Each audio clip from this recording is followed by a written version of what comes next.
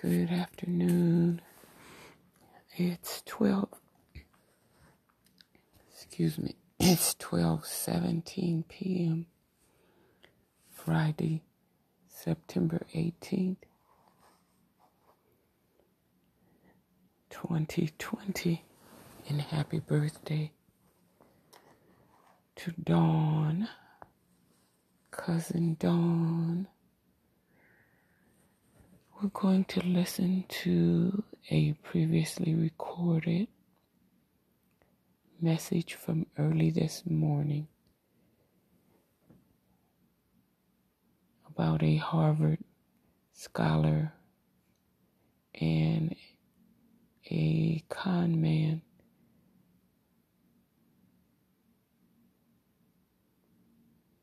and the so-called gospel of Jesus' wife. It's written about in his book, the con man's book, Veritas. A Harvard scholar, a con man, and the gospel of Jesus' wife.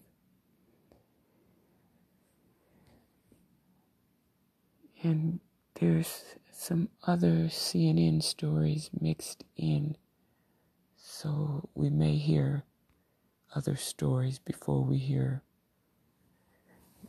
the con man story. Enjoy. Very, very long and very, very fascinating.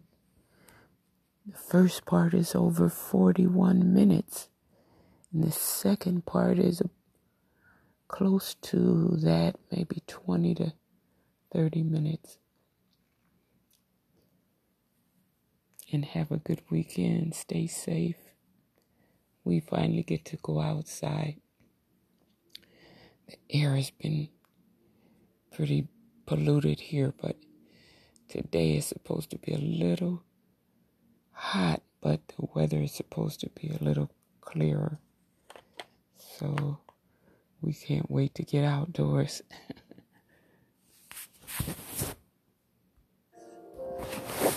Yesterday morning I was calling it October 17th. Today I was calling it, yesterday I was calling it October, and now again today October. But we have to wait a few more days. There's some stories coming out. There's one episode posted about a lady named Krug, Jessica A. Krug. It's already posted this week. Her story, how she engaged in racial identity shifting of some kind. And she came out and apologized. And now there's another story at medium.com about C.V. Vitolo Haddad, another academic racial fraud, is what the author says. An anonymous author says. And this course is really long, and all the back and forth, and it's there if you want to read it. It goes on and on and on.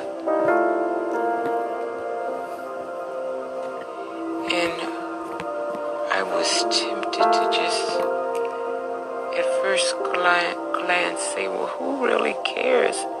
So what? What does it matter?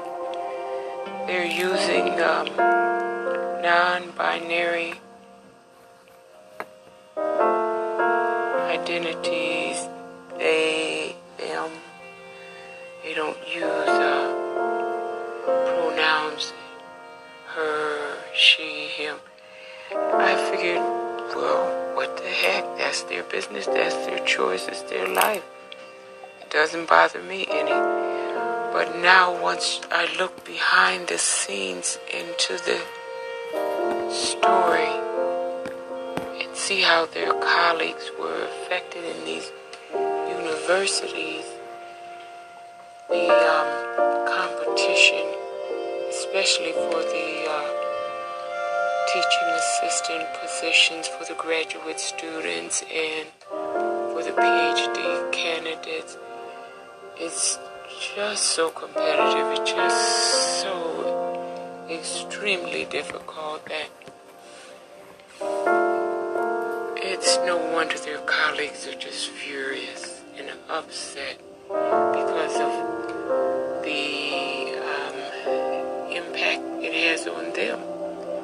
They are losing out on all sorts of educational opportunities now and in their future. So, personally, I know of a niece that finished her PhD not too many years ago, and she sacrificed so much. It's just incredible how much work is involved, what the sacrifices that they have to make. They really do. And now we have these people that are finding some sort of a pleasure in creating alternatives wherever they can. And there's an article that CNN put out tonight about the latest racial identity shift. The University of Wisconsin-Madison grad student admits pretending to be a person of color. Story written by Hira Humayun and David Williams, September 17, 2020 at 1:16 p.m. And again, just to read that right there, it just seems like, well, they haven't harmed anybody. But when you hear their colleagues, when you read some of what the colleagues have to say, yeah, it's really tragic. It really is. Anyways, the stories are quite long, and CNN.com and Medium, is it .com? Where was that link? Yeah, Medium.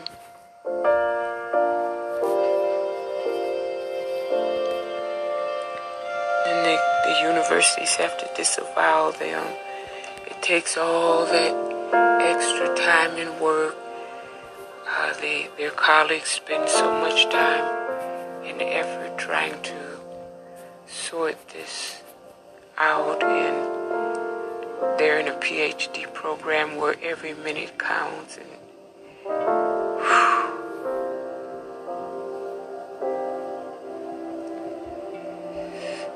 it's there. If you're interested, it's there to read.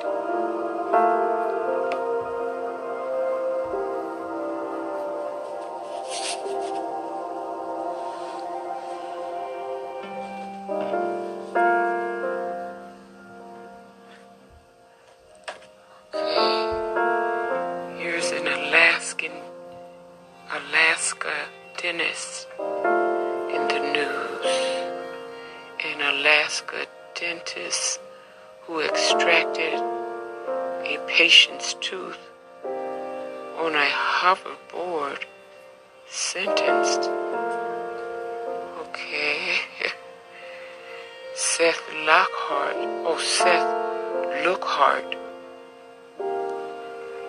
who was filmed extracting a patient's tooth while on a hoverboard, has been sentenced. Oh boy. These are CNN stories, early morning stories. Well, not so early, it was 7 hours ago. It says sentenced to 12 years in jail. Oh, story by Harmeet, Kaur, Kaur, and Constantine Toropin, Toropin, September 17th, 2020 at 4:41 p.m. Former Alaska dentist Seth Lookhart filmed extracting a patient's tooth while riding a hoverboard. Has been sentenced to 12 years in jail, authorities said. But he can afford to buy his sentence down. They'll have it kicked down, I'm sure.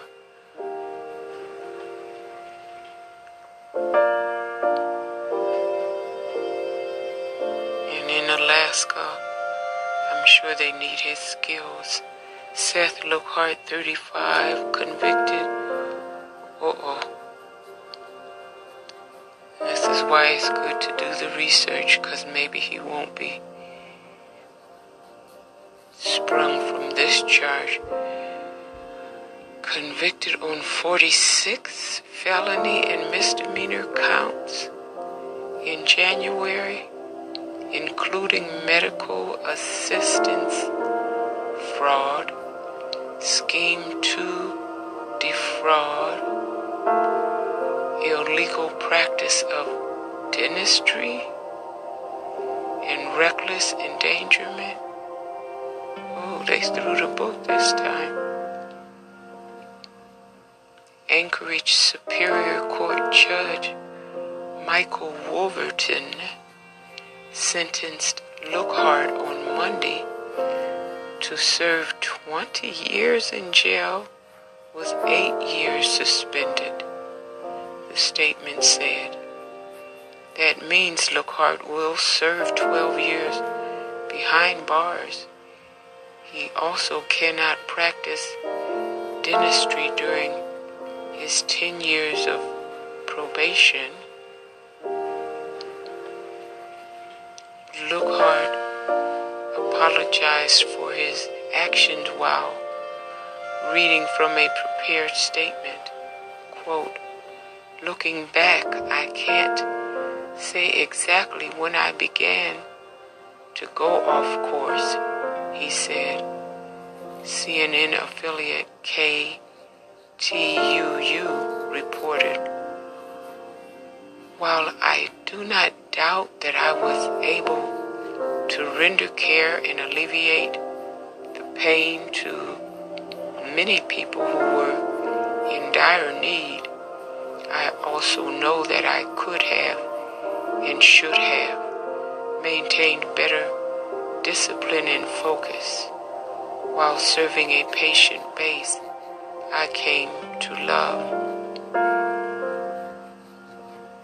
He also said he had changed and asked the court to reconsider. Quote, I know I would be my best self and in turn able to serve my family and the community best if I were granted the privilege and the hope of a renewed lease on life, practicing dentistry and living among those that I love, Lookhart said.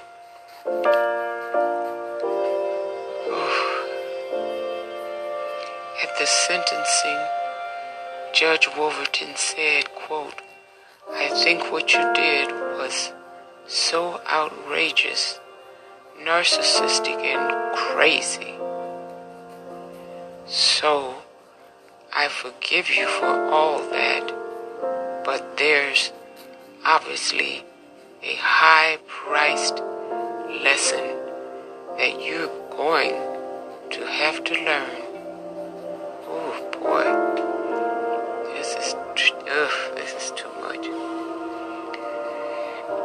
At Lookhart's trial earlier this year, Wolverton called the evidence against him, quote, simply overwhelming, adding that it was, quote, often supported and often in excruciating detail by Lookhart's own texts, photos, and videos.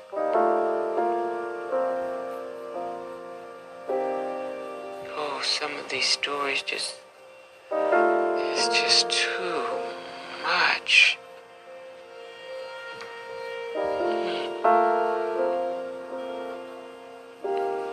Now wait, this is hoverboard incident was just one part of the case. A lawsuit filed by the state in 2017 charged Lookhart with, quote, unlawful dental acts, saying his patient care did not meet professional standards. He also billed Medicaid for procedures that were either unnecessary or not properly justified.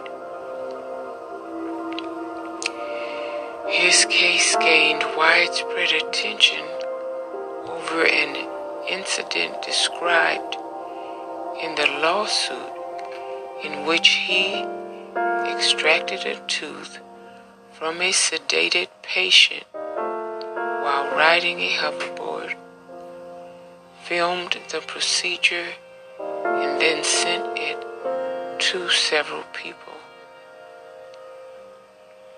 In at least one conversation, Lookhart joked that performing oral surgery on a hoverboard was a, quote, new standard of care, the lawsuit said, citing phone records.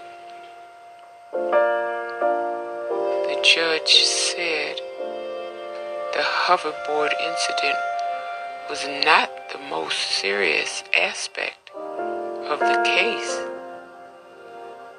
Lookhart was found to have performed anesthesia, quote, thousands of times without training or consent. Wait a minute.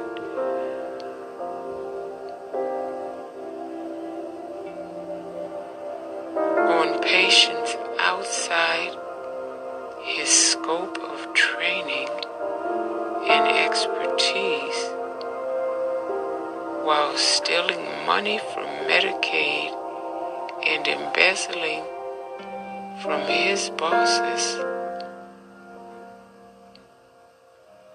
The statement from the Department of Law said,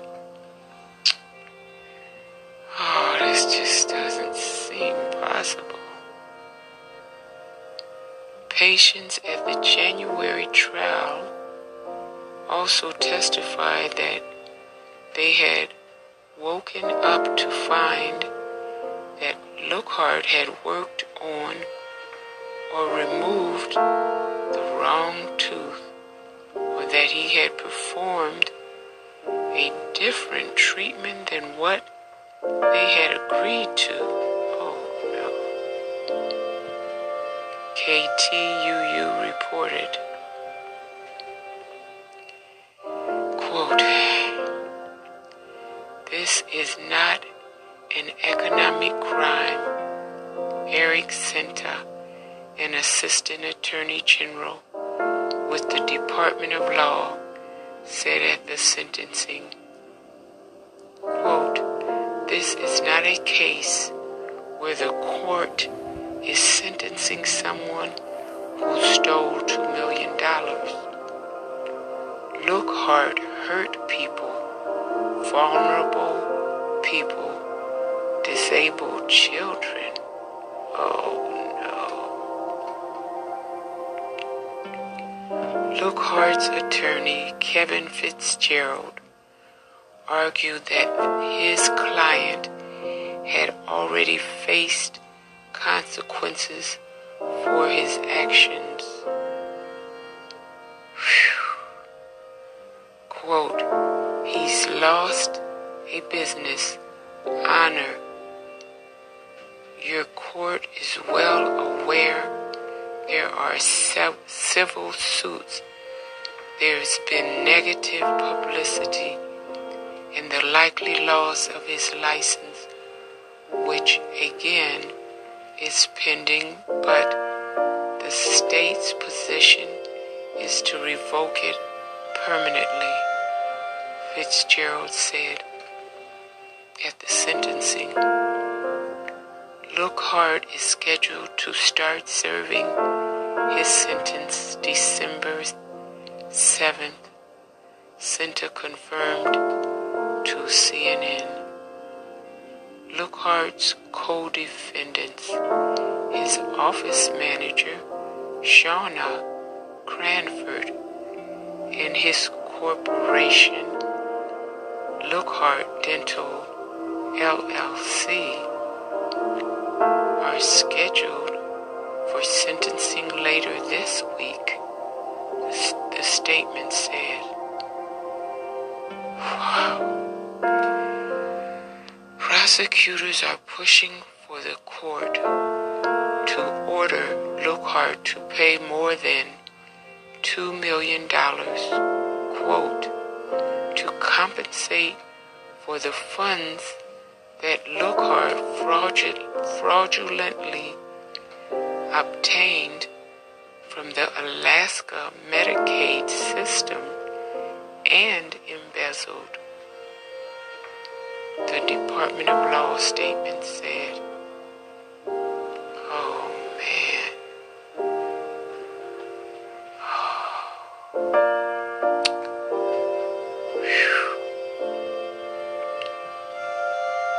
Well, Alaska is bolder than some other places. Oh, boy.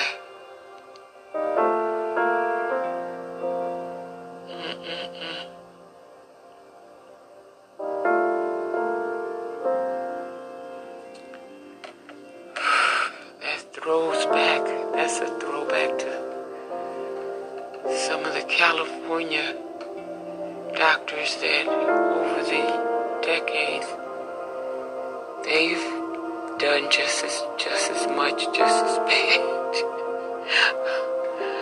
Oh my goodness.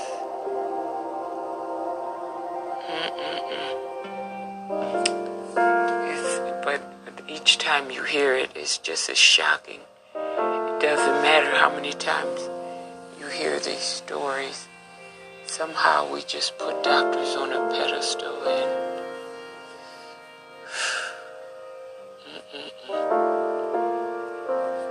and people of color, we should know better, because we are the ones that they experiment on. We lose so many family members to wrongful death and to so many other unnecessary procedures. That's a nice way to say it. But we still give everybody respect and honor, and we are raised to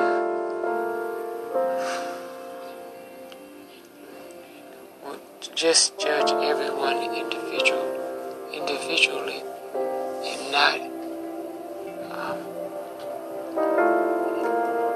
assign blame to one person because of, or assign blame to a whole group of people or a whole class of people or race of people based upon what one person has done. So we're always shocked when we shouldn't be.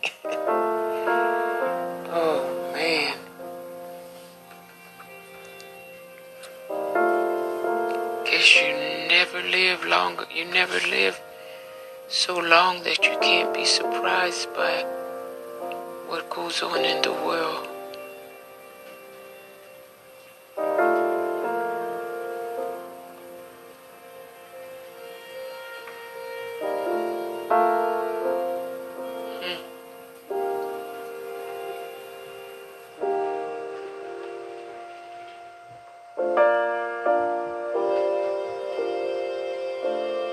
Well, this CNN story,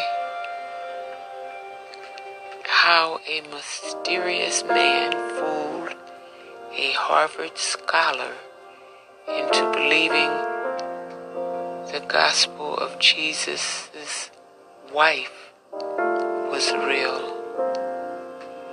Oh, by David Burke, CNN religious editor, September 13, 2020 at 8:20 a.m.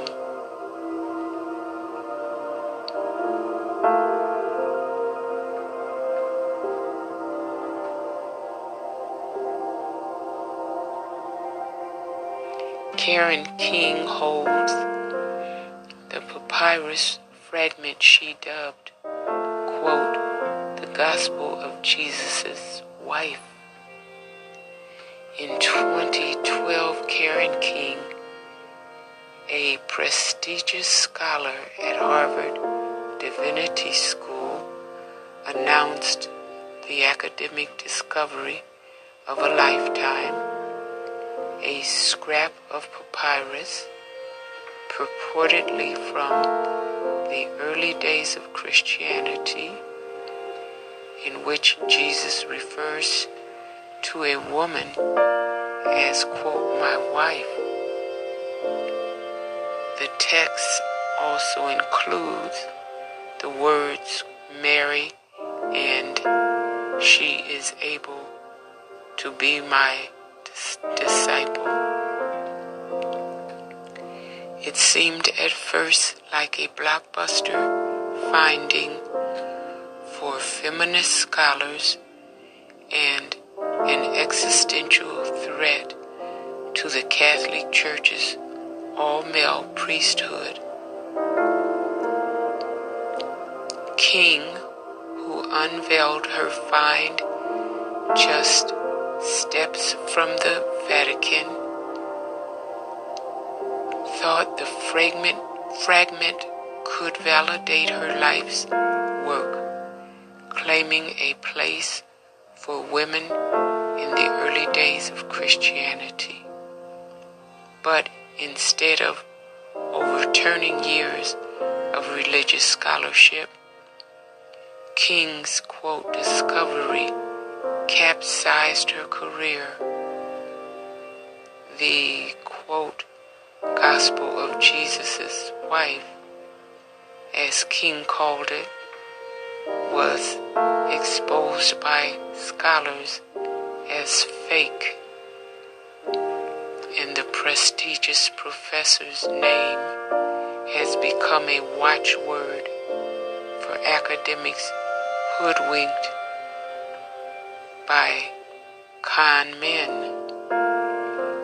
In 2016, after journalist Ariel Sabar published an article in The Atlantic uncovering the ownership history of the Jesus' wife fragment, King herself publicly acknowledged the papyrus is likely a forgery.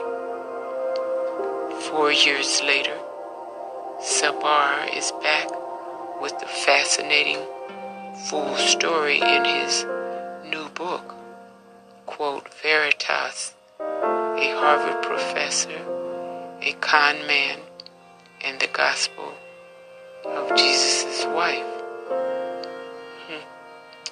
Sabar painstakingly unspools the threads that led to King's demise, seeking to explain why she would stake her reputation on promises from a mysterious Florida man.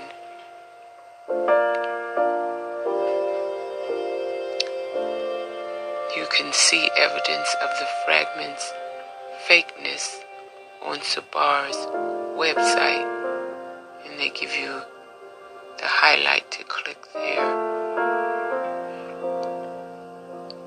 CNN recently spoke to Sabar about the gospel of Jesus' wife, whether anyone still believes it's real, and what might have motivated the forger. This interview has been edited for brevity and clarity. Question: what's the thinking now on the gospel of Jesus' wife? Are we 95% sure it's fake? Higher than that? It's safe to say that there is no scholar that I know of anywhere who is defending the gospel of Jesus' wife as authentic, not even Karen King. She was the last holdout, and after my piece in the Atlantic about its provenance, history of ownership, King said it, quote, tips the balance towards forgery. You did a lot of biographical research on King. What was her background in religion?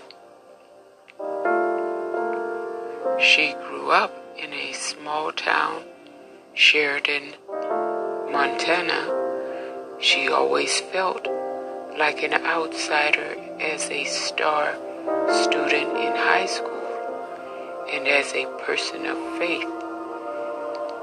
She had gone to a Methodist church with her family, but decided it was not earnest or serious enough, so she walked across the street to the Episcopal Church, where she was the only youth in the Bible study. Later, she had an evangelical conversion at a summer camp where she felt transported and empowered by Jesus. But when she came back to Sheridan, the Sunday school teacher belittled her for it, saying, quote, that's not really how we do Christianity. It was a really hard thing for her to hear, especially at that age, that she was, quote, doing Christianity wrong. And you can find that through line in her career. She shines a very bright light on the line between heresy and orthodoxy.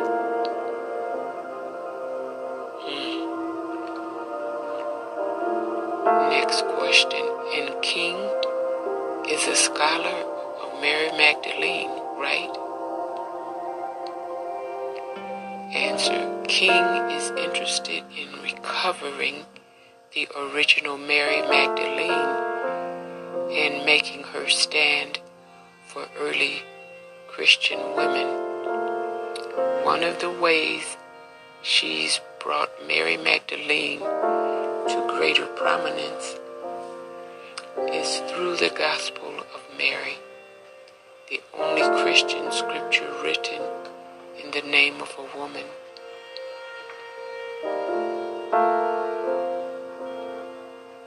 Editor's note: the text discovered in 1896 is considered outside the Christian canon, it's unclear if the gospel is actually about Magdalene.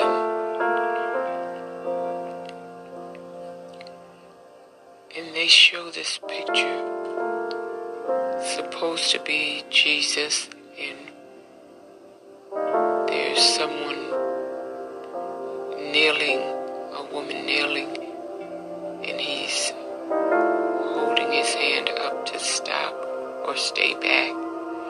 She's reaching for him. Many scholars have theorized about Jesus' marital status, arguing he might have been in a relationship with Mary Magdalene. That's the caption under the picture. We'll continue with the answer to that question. Oh no, we'll continue with the next question.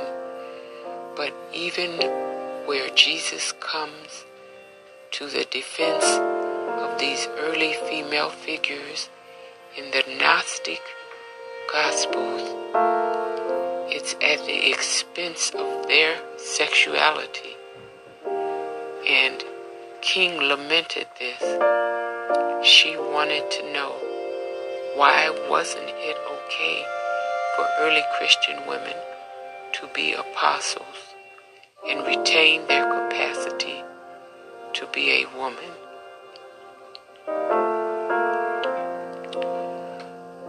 The Gospel of Jesus' wife squared that circle for King. In its central lines, Jesus said to them, my wife, she is able to be my disciple. I'll read that again. This is the answer to the question. The Gospel of Jesus' wife squared that circle for King. In its central lines, quote, Jesus said to them, my wife, she is able to be my disciple.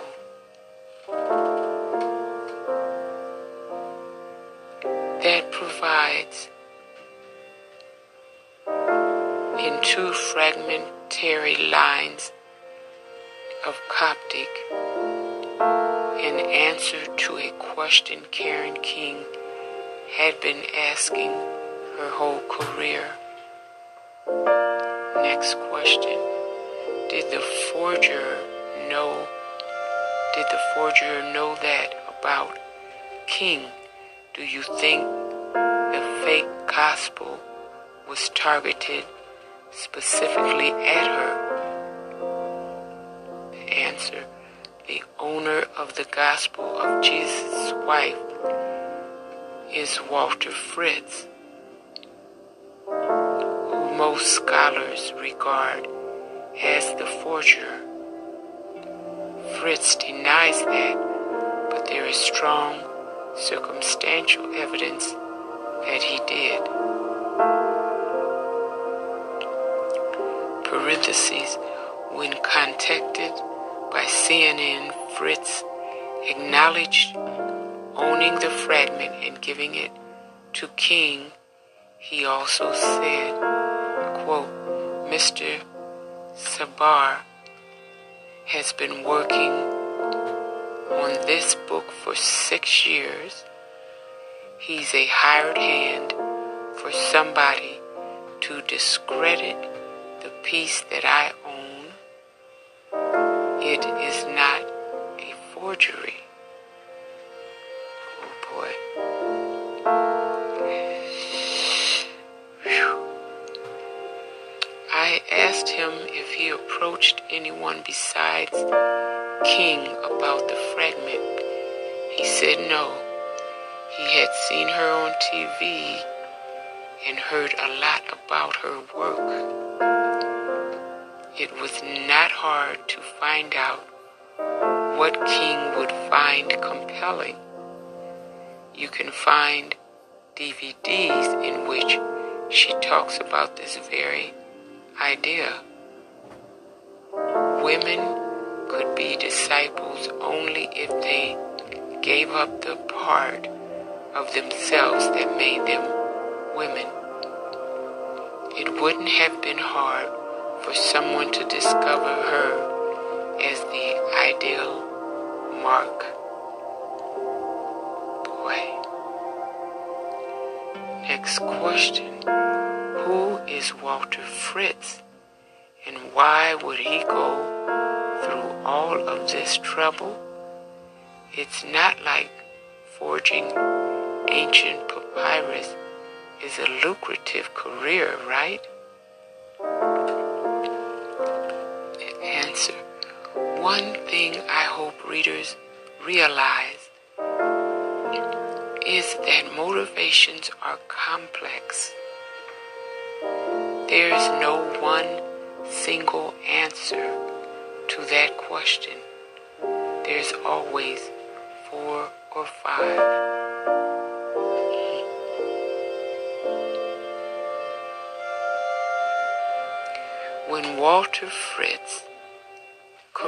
With Walter Fritz, we do know that he was unemployed and financially struggling. He was raised in southern Germany and studied Egyptology for a time in Berlin. He wrote a paper that he hoped would blow away the chairman of his department. Instead, he was accused of plagiarism and quickly left. This same Walter Fritz later turns up in Florida as an auto parts dealer, an art dealer, and finally an internet pornographer. Parentheses. Fritz confirmed to CNN that he created at least 2 erotic websites. No lack of creativity in this article. Oh my goodness. Next question. Initially, Karen King brushed off the mysterious man with the supposedly ancient papyrus fragment. Why did she change her mind? Answer. That is the big question. She went from telling Fritz she didn't believe it was authentic and declining to help him, and then, out of the blue, without consulting any scholar that I could find, she does this 180 and says she would like to publish the fragment and make Harvard its home. We're going to end this segment here and finish it in the next segment.